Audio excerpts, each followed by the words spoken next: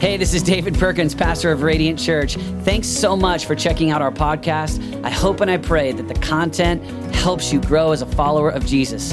We'd love to see you at one of our services on Sundays or maybe at our Bold conference this summer. Remember this, those who look to him are radiant.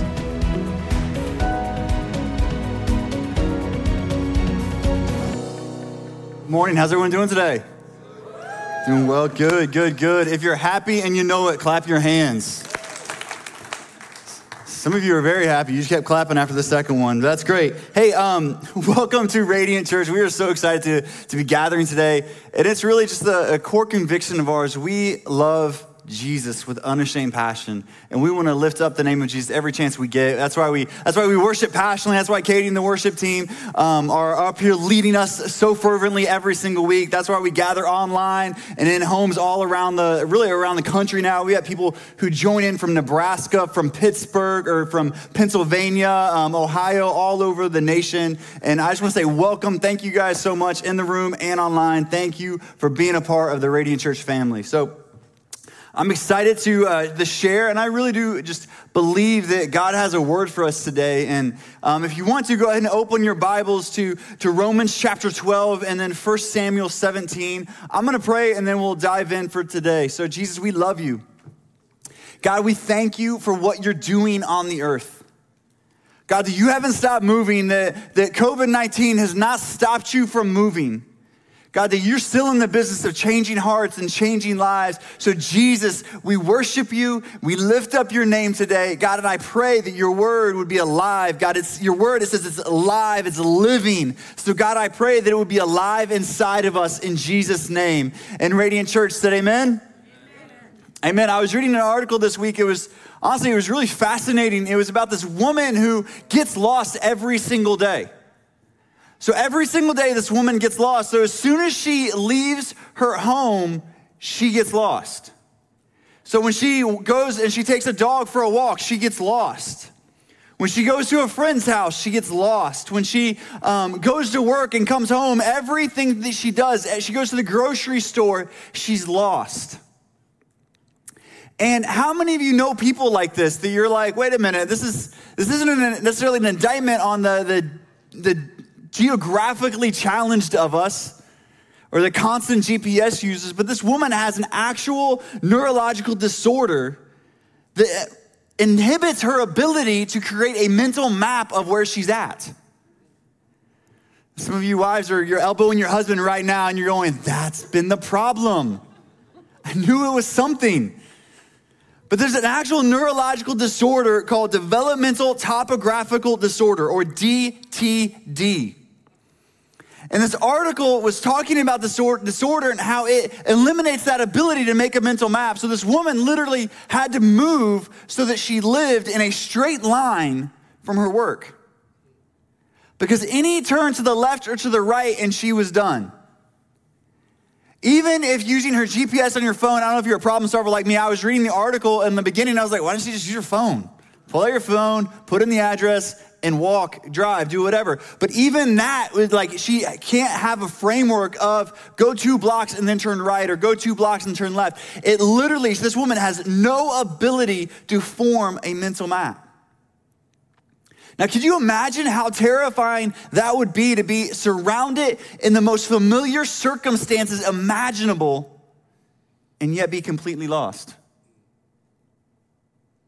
And I think if we're honest with ourselves today, many of us are experiencing the same type of feeling. We are surrounded by the most familiar circumstances imaginable, and yet we feel completely lost.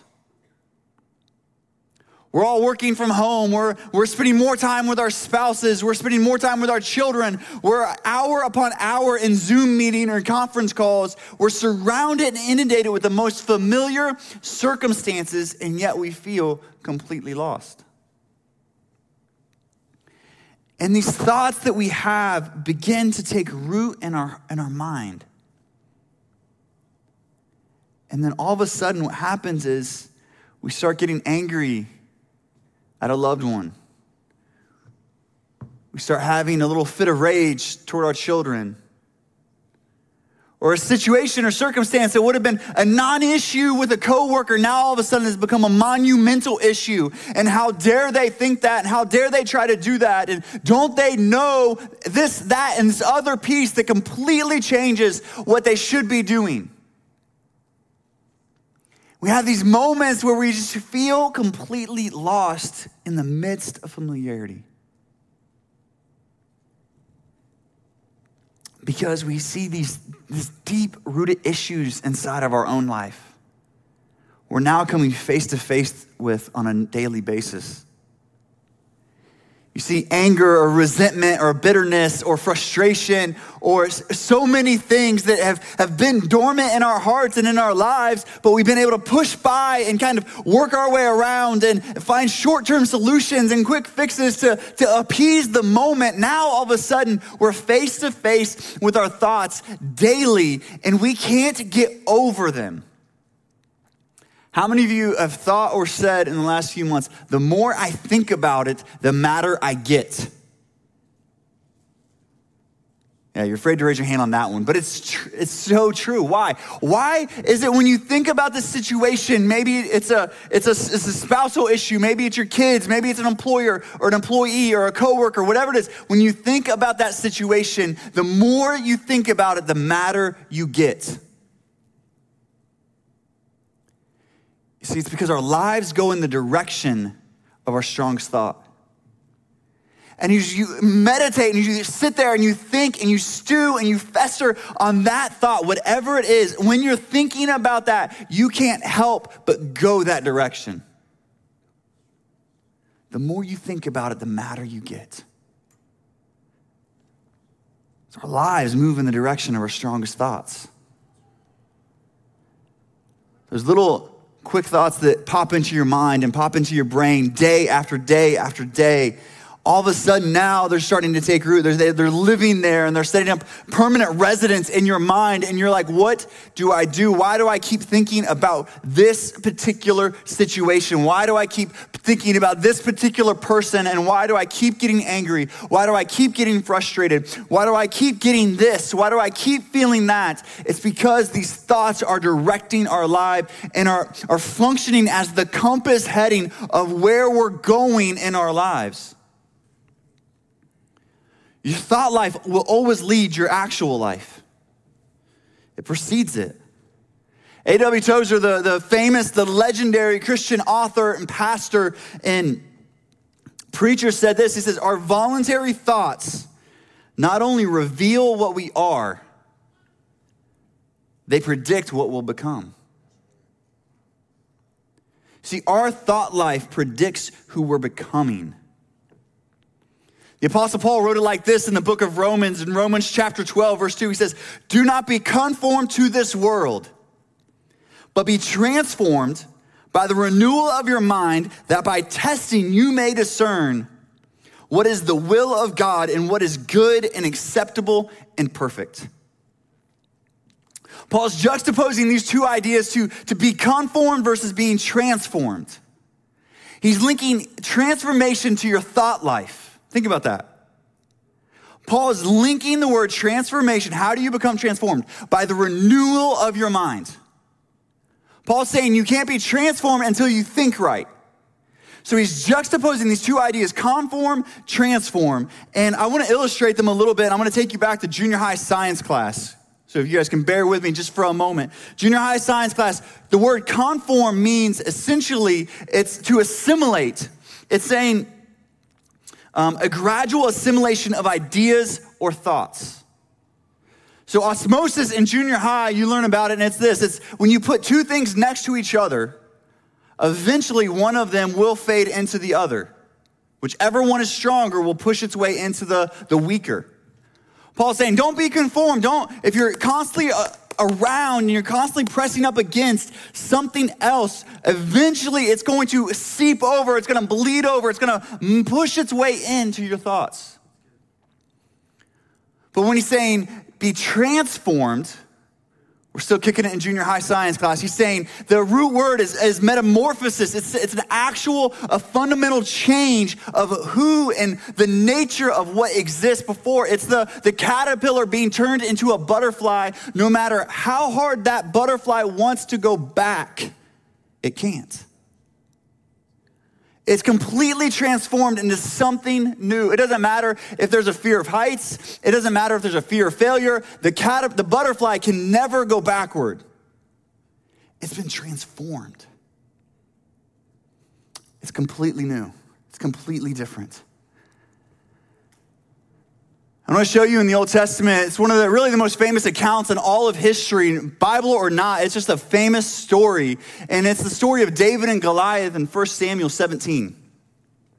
This is just this legendary story. I mean, you can just be a sports fan and you know this. They allude to it every time there's an underdog playing the favorite. It's a David and Goliath story. It's this kind of moment, right? And in 1 Samuel 17, we see this account.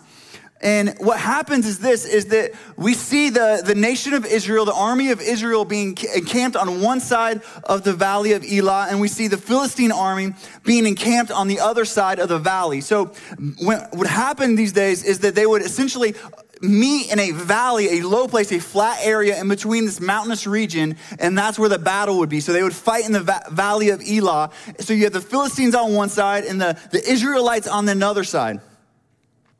And we see that the champion Goliath every day would start to come out, would start to strut out and say, hey, if you can beat me, you send out your best guy. If you can beat me, we'll serve you. But if I win, you serve us. Now in verse 4, we start to get this imagery of what Goliath looked like. And in verse 4, we see that he's roughly 9 feet, 9 inches tall. Like that's me standing on the stage plus another foot. Like he's this tall. Like that is NBA coach's dream, right? Like you got to duck so you don't hit the rim. Like it's that moment. And then in verse 5 through 7, we see that he's wearing essentially about 125 pounds of armor. So he's not just tall and lanky. I mean, the guy is strong. And every day for 40 days, Goliath walks out and taunts them. And says, who do you got who can beat me? I defy you to find somebody to beat me. Don't you have anyone who's willing to fight me? And for every day, imagine this, every day for 40 days, Goliath steps out and taunts them.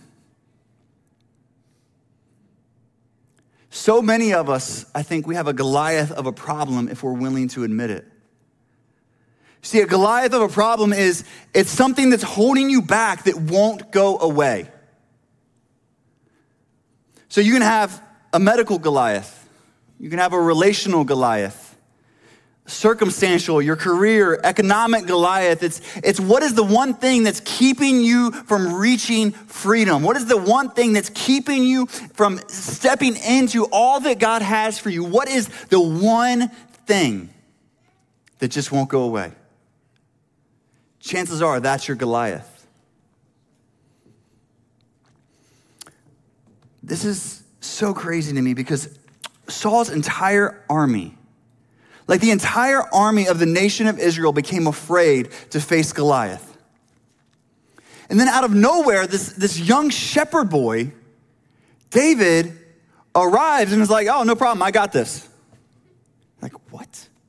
Like David was not even in the army. David was sent on an errand by his father to kind of like schmooze his brother's commanding officer. They're like, hey, here's some cheese, here's some stuff. Take it to your brother's boss. Like that's the errand he was on. And he goes and he sees the situation. And then I love what he says. Look at this in verse 17. He says to King Saul, he says, let no man's heart fail because of him. Your servant will go and fight this Philistine. What? Why did David look at the situation so dramatically different from the rest of the army? You see, in Bible college, they teach you this idea. It's called hermeneutics. Hermeneutics is this. It is the theory and methodology of interpreting biblical text. Now, when you're studying hermeneutics, they'll tell you that there are some basic laws, there's some basic rules that you can apply to help your Bible reading, to help you understand what's happening. Because one of the core things when you're translating from Hebrew or Aramaic or Greek or Latin or any of it to English, to modern English, is you have to understand that there is no punctuation. I just blew some of your minds. You're like, what? You mean they don't have exclamation points? No. So one of the first laws of hermeneutics that you learn is that repetition equals emphasis. So when you're reading your Bible, when you see the same word, you see the same phrasing, you see the same thing repeated over and over again, it's a point of emphasis. Like, so when Jesus said, verily, verily, I say to you, he didn't actually say, verily, verily. He's saying, hey, pay attention, listen to what I'm saying to you. He's making a point of emphasis. So when David is looking at the situation, we see in verse 26 and 36, he looks at Goliath and he refers to him as an uncircumcised Philistine. David is emphasizing the fact that Goliath was an uncircumcised Philistine. Why? See, I believe David understood that the nature of the battle was primarily spiritual before it was ever physical. David was alluding to the covenantal nature and the relationship that God had with the nation of Israel. And David was saying, wait a minute. God is not in a relationship with these people if they are trying to oppress us, if they are trying to keep us from freedom, from walking in the victory that God has for us, then he's going to fall. That it doesn't matter if he's 40 feet tall, let alone 9 feet tall. David was saying the battle is won spiritually before it's won physically. And because of that, we can have an offensive posture. We can take ground and keep moving forward. And we don't have to cower and fear because it's become normal to us. Normal is just what you've experienced or thought habitually. For 40 days, the idea of defeating Goliath was an impossibility. It became normal for the nation of Israel to accept defeat and know that they were never going to beat Goliath. David steps on the scene with fresh perspective, hasn't experienced 40 days of taunting, and says, hey, don't let anyone's heart fail them. I'll go fight them. I know who my God is. And I'm not going to allow thoughts of defeat enter in my life because he is an uncircumcised Philistine, and we are the people of the living God. I'm willing to fight. There's a moment. What is the one thing that's holding you back? God always honors this posture of truth married to action. We see it over and over. We see David declaring truth. Who is this uncircumcised Philistine? Don't let anyone's heart fail them. I'll go fight him. Truth, action. David runs to the battle line. I love that. David didn't walk to the battle line. He didn't saunter. He didn't strut. He ran. He said, I am going to take an offensive posture. I'm going to lean. I'm going to move forward. I'm not going to allow my life to be determined by other people, that I'm going to move forward with the grace and the truth and the victory and the freedom that God has for me. And because of that, I know I'm going to see a victory.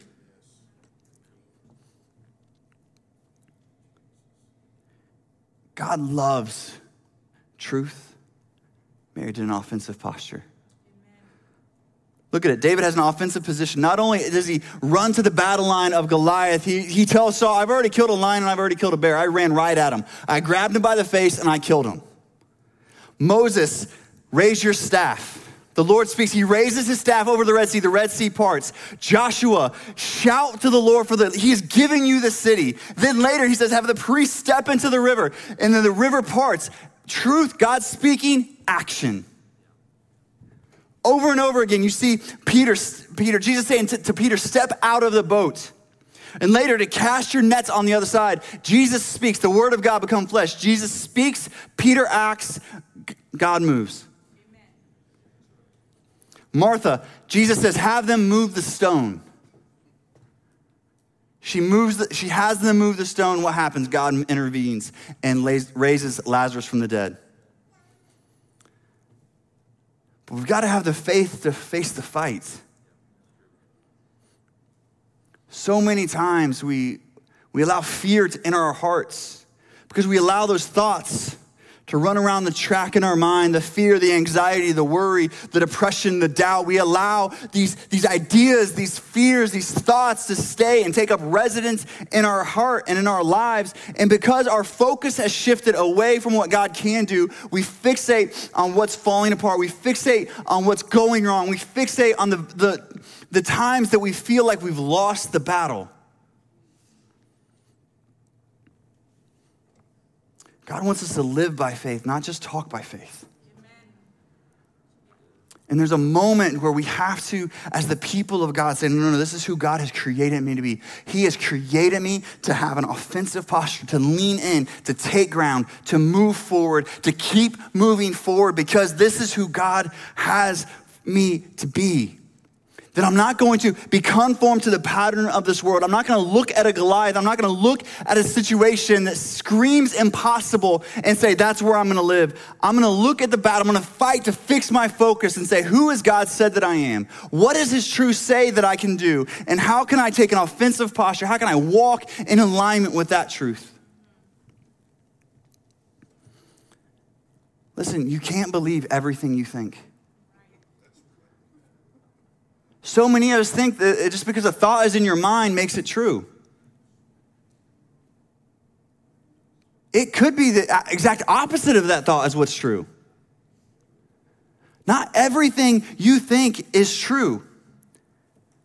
So what's the one thing that's holding you back? What's the one area of your life that's holding you back?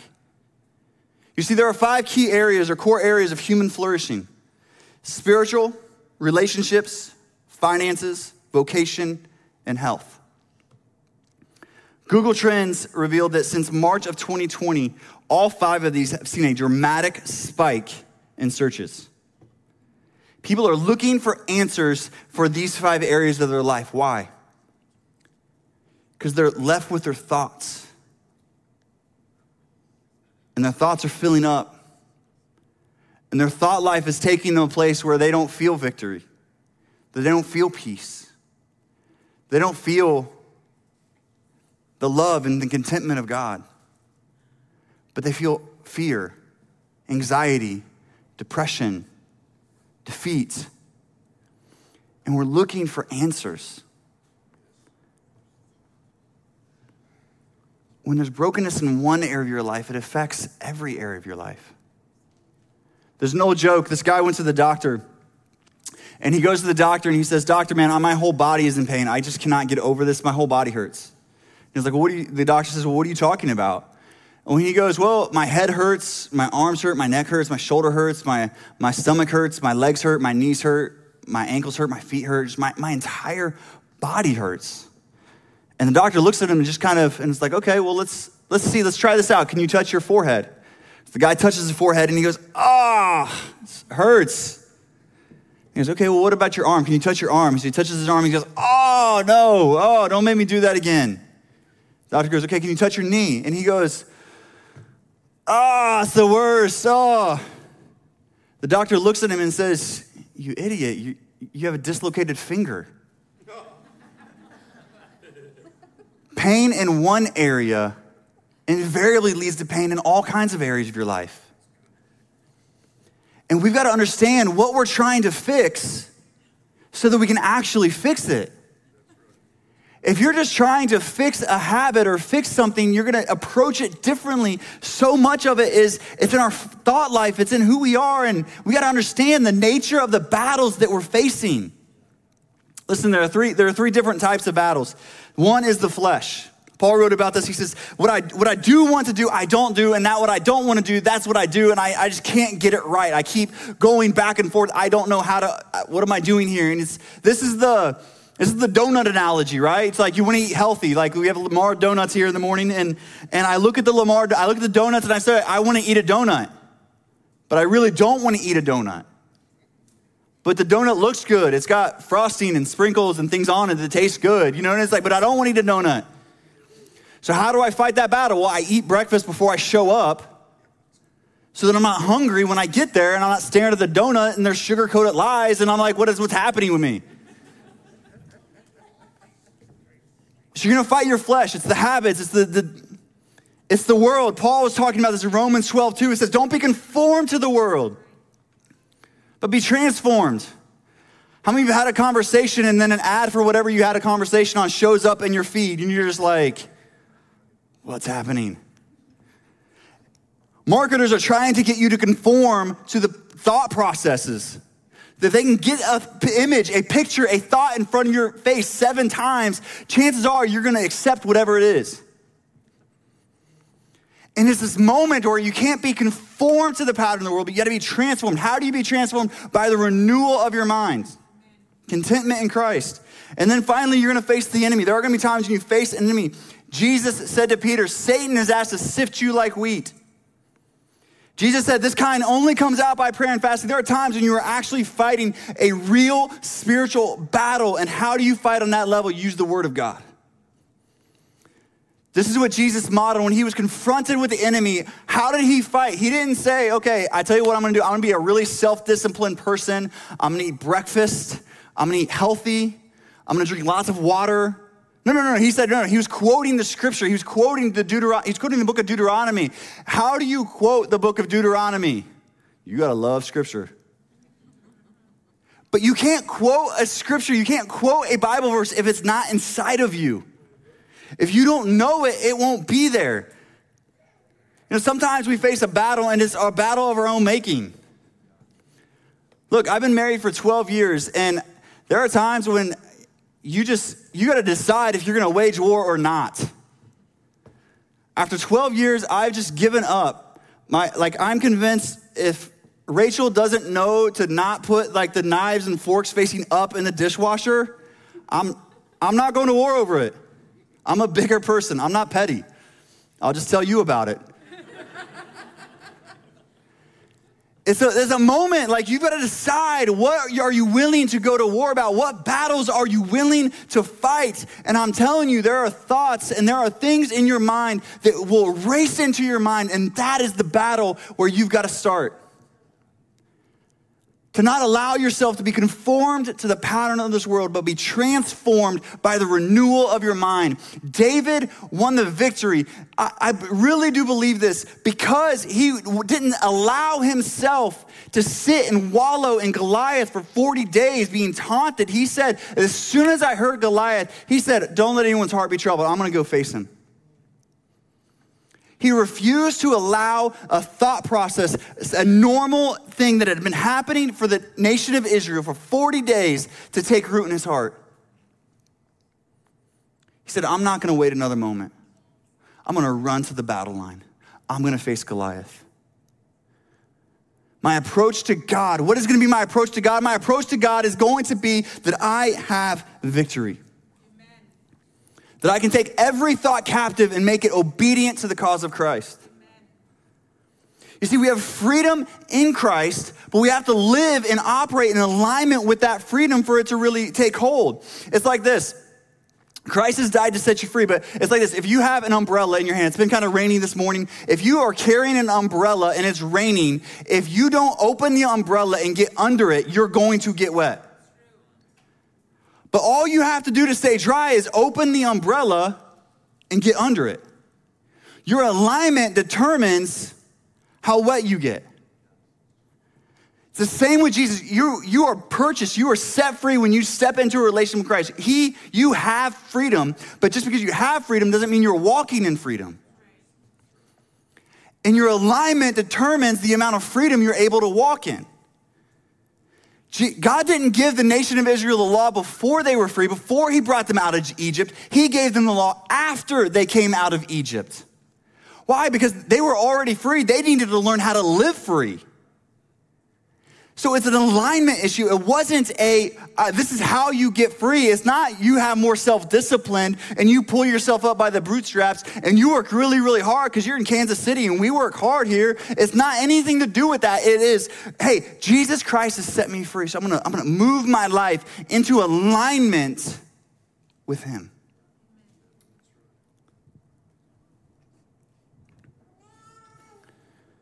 Shame will drive you out of the presence of God. Fear will drive you out. But the presence of God is exactly what you need to overcome shame, fear, anxiety. They will try to drive you out from under the umbrella when you need to get under that umbrella. To walk in freedom, we've got to renovate our thought life. We've got to renovate the way that we think. How many of you guys have done home projects over the last few months? So here are two things that I've learned very quickly about home renovation projects. They will cost you more than you think they will cost, and they will take longer than you think they should take. I think that's true with our thoughts too. Walking in freedom may cost you more than you expected. And it may take longer than you thought it would. But it's always worth it.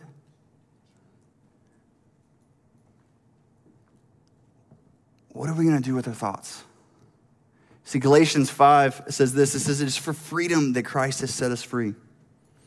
How do we renovate our thought life? If we know that our thought life predicts the course of our life, if it projects where we're going in life, how do we renovate our thought life? How do we do this? 2 Peter 3:18, it says, grow in grace and knowledge. It's the beauty of this. You can grow in grace and knowledge. I love that it's Peter that wrote this because Peter has this up and down trajectory, the entire gospel narrative. It's Peter is great. Peter put his foot in his mouth. Peter did awesome. Peter failed tragically. Peter did this. Peter did that. And it doesn't. What I love is it doesn't even stop. Like after the ascension, it's like, oh, Peter's great. He's the leader of the church.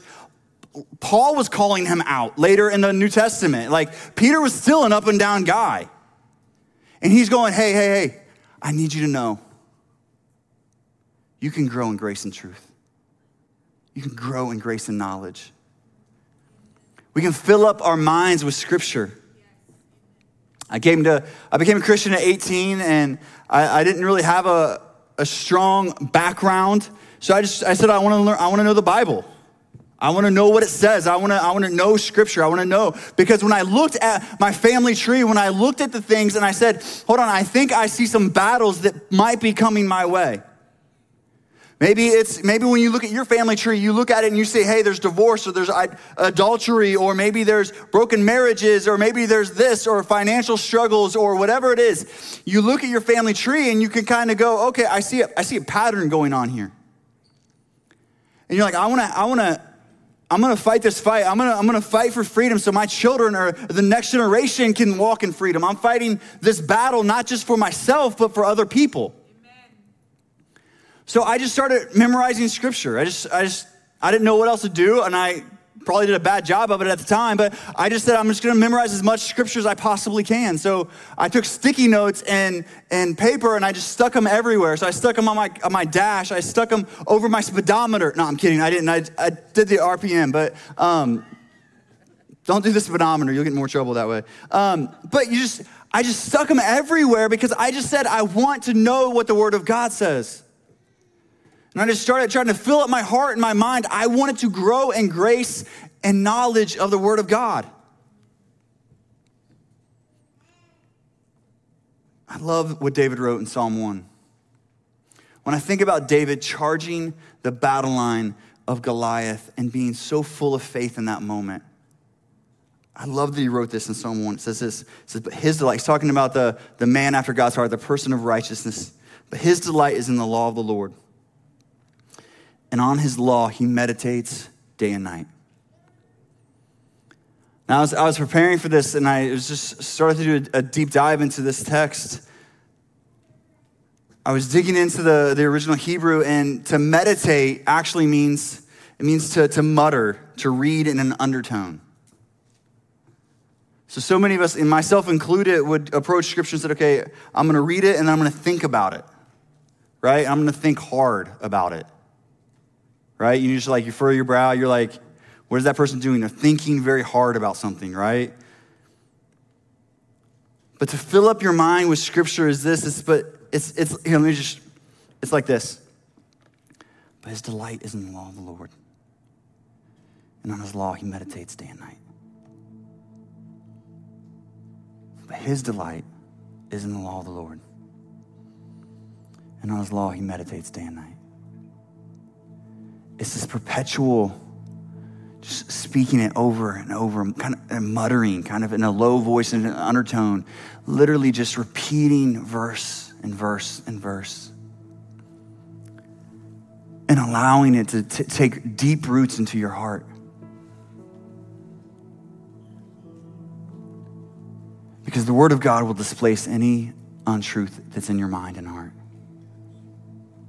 As you fill up your heart, as you fill up your mind with the word of God, it will push out thoughts that are contrary to God's will. But it's just that muttering in an undertone.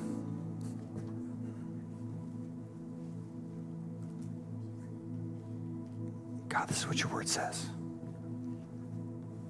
Theologian Warren Wiersbe said it like this: if we speak to the Lord about the word will speak to us about the Lord. So what do?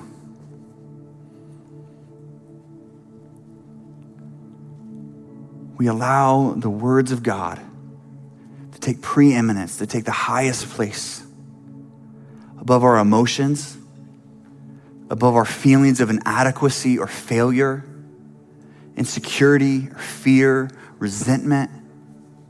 We allow the words of God to take a higher place than any of those. We look at scripture like Isaiah 55:8, and it says, "For my thoughts are not your thoughts. Neither are my ways your ways, declares the Lord. For as the heavens are higher than the earth, so are my ways higher than yours, and my thoughts higher than your thoughts." We say, God, your ways are better than ours. They're bigger than ours. They're higher than ours. God, in your thoughts, they're better than ours. They're higher than ours. See, your background, your upbringing, your experiences, all the things that when you look back and you just assume are normal, could actually be the furthest thing from normal. So many of us have experienced different things in our lives that are contrary to the word of God, that actually come up against it. And to go back to what Paul said at the very beginning, he said, don't be conformed to that. A pattern is a normalcy. If you see that, don't be conformed to the patterns of this world. Don't be conformed to what you think is normal. Be transformed by the renewal of your mind in Christ Jesus. Renew your mind. Don't let it fall into the trap of normal. Normal isn't right. Be transformed by the word of God. See, our thoughts predict our actions. A.W. Tozer said it like this. He says, what we think about when we're free to think about whatever we will, that is what we are or what will soon become. What are you becoming today? What are your thoughts? What are your thoughts that are holding you back? What's the truth say? See, our thought predicts our actions. Our actions predict our habits. Our habits predict our lifestyles. Our lifestyles predict our destinies. And I'm telling you today, it starts with your thoughts. You can have victory over every single thought. The word of God is stronger. It is more powerful. It is able to displace and uproot any thought that is contrary to itself out of your mind and out of your heart. That you can walk in freedom. I don't know what you're struggling with today, but you can walk in freedom. And And I think sometimes right now, so many of us have just been sitting there and we're staring at Goliath over and over and over again. And we say we cannot possibly imagine a situation where I could have victory. And the word of God is saying in 2 Corinthians 5, it says, we destroy arguments and every lofty opinion raised against the knowledge of God. And we take every thought captive to obey Christ. Just imagine Paul, a little salty, writing that verse. You know what I mean? Like, he calls it an opinion. Have you ever been in an argument with someone and you just looked at them and said, that's your opinion? Like, you're feeling salty when you say that. He said, no. We're going to destroy anything, any opinion that's raised against the knowledge of God. And we're going to take every thought captive. What does it look like, though? It means not letting any thought take up resident in your mind. Any thought that's contrary to the word of God, it's got to go. Zero tolerance. There's no place. Every thought has to go. Any thought that is contrary to the word of God, it has to go. Psalm 103 says this. It says, for as high as the heavens are above the earth, so great is his steadfast love to those who fear him. And as far as the east is from the west, so far does he remove our transgressions from us. So many of us, we wrestle with this thought, well, yeah, that's great, Nathan, but you don't know what I've done. You don't know what I've said. You don't know what I've experienced. You don't know what's been done to me. You don't know who has hurt me. You don't know this situation or that circumstance that I've had to face. You don't know how far I've fallen. You don't know how bad it has been. And I'm telling you, even today, you can take that thought captive. Because that's not what the word of God says. The word of God says, never have I seen the righteous forsaken. Amen. John 3:16 says, for God so loved the world that he gave his only begotten son, that whosoever believes in him shall not perish, but have everlasting life. It doesn't matter the situation that you faced. You can have victory. You can walk into victory. I just want to take a moment. I just want to pray for us. If you're in the room and you're just, that's your thought right there, that you can't have victory. That God can't love you because of what you've done. That you've done too many things. You've gone too far. There's no going back. I just want to encourage you right where you're at today. God sees you. He loves you. And he is for you. So if we could, let's close our eyes just for a moment. And I want to ask the question, is that you today? Today, do you go, I want to cross the line of faith. I want to begin my journey with God. I want to see his truth and his word play out in my life. I want to follow him. I want to serve the God that can actually set me free from my mind, the traps of my mind, and the brokenness that I experience in life. I want to serve that God. Just right where you're at, in the room or online, if that's you. If you're in the room, I just want you to raise your hand right now. If that's you.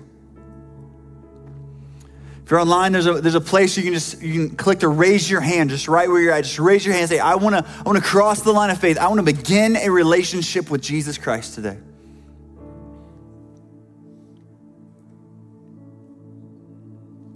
And man, if you said that prayer, I want to pray this prayer together. Jesus, I give you my life. I'm following you all the days of my life. I give all of myself to you. And I accept all that you have for me. I'll follow you. I'll love you. And I believe in you. In Jesus' name, Amen. Amen. Radiant, can we just give everyone who prayed that prayer a huge round of applause? They just made the best decision of their life. Amen. Let's stand on our feet. I want to pray for you specifically, and just even as we head back in to sing this song, this song is rooted in Scripture. It's rooted in the truth of God. And I don't know what battle you're facing today, but I do believe with all my heart that you can walk in victory, that you can experience freedom, that God is for you, that His blessing, it can be upon you. So as we sing this song, I just want you to declare it and with fresh faith this morning, all right? So Jesus, I pray for my friends. God, I pray right now, God, as we declare the truth of your word, God, we would experience freedom. We would experience victory. We would experience the life that you've called us to live, the victory that you've called us to walk in. God, that our Goliaths would fall in the name of Jesus. God, that we wouldn't look at the face of the problem, God, but we would look for the truth of your word and say we can walk in victory. God, and as we sing, God, I pray that we would declare this over our problems and our families and our homes in Jesus' name.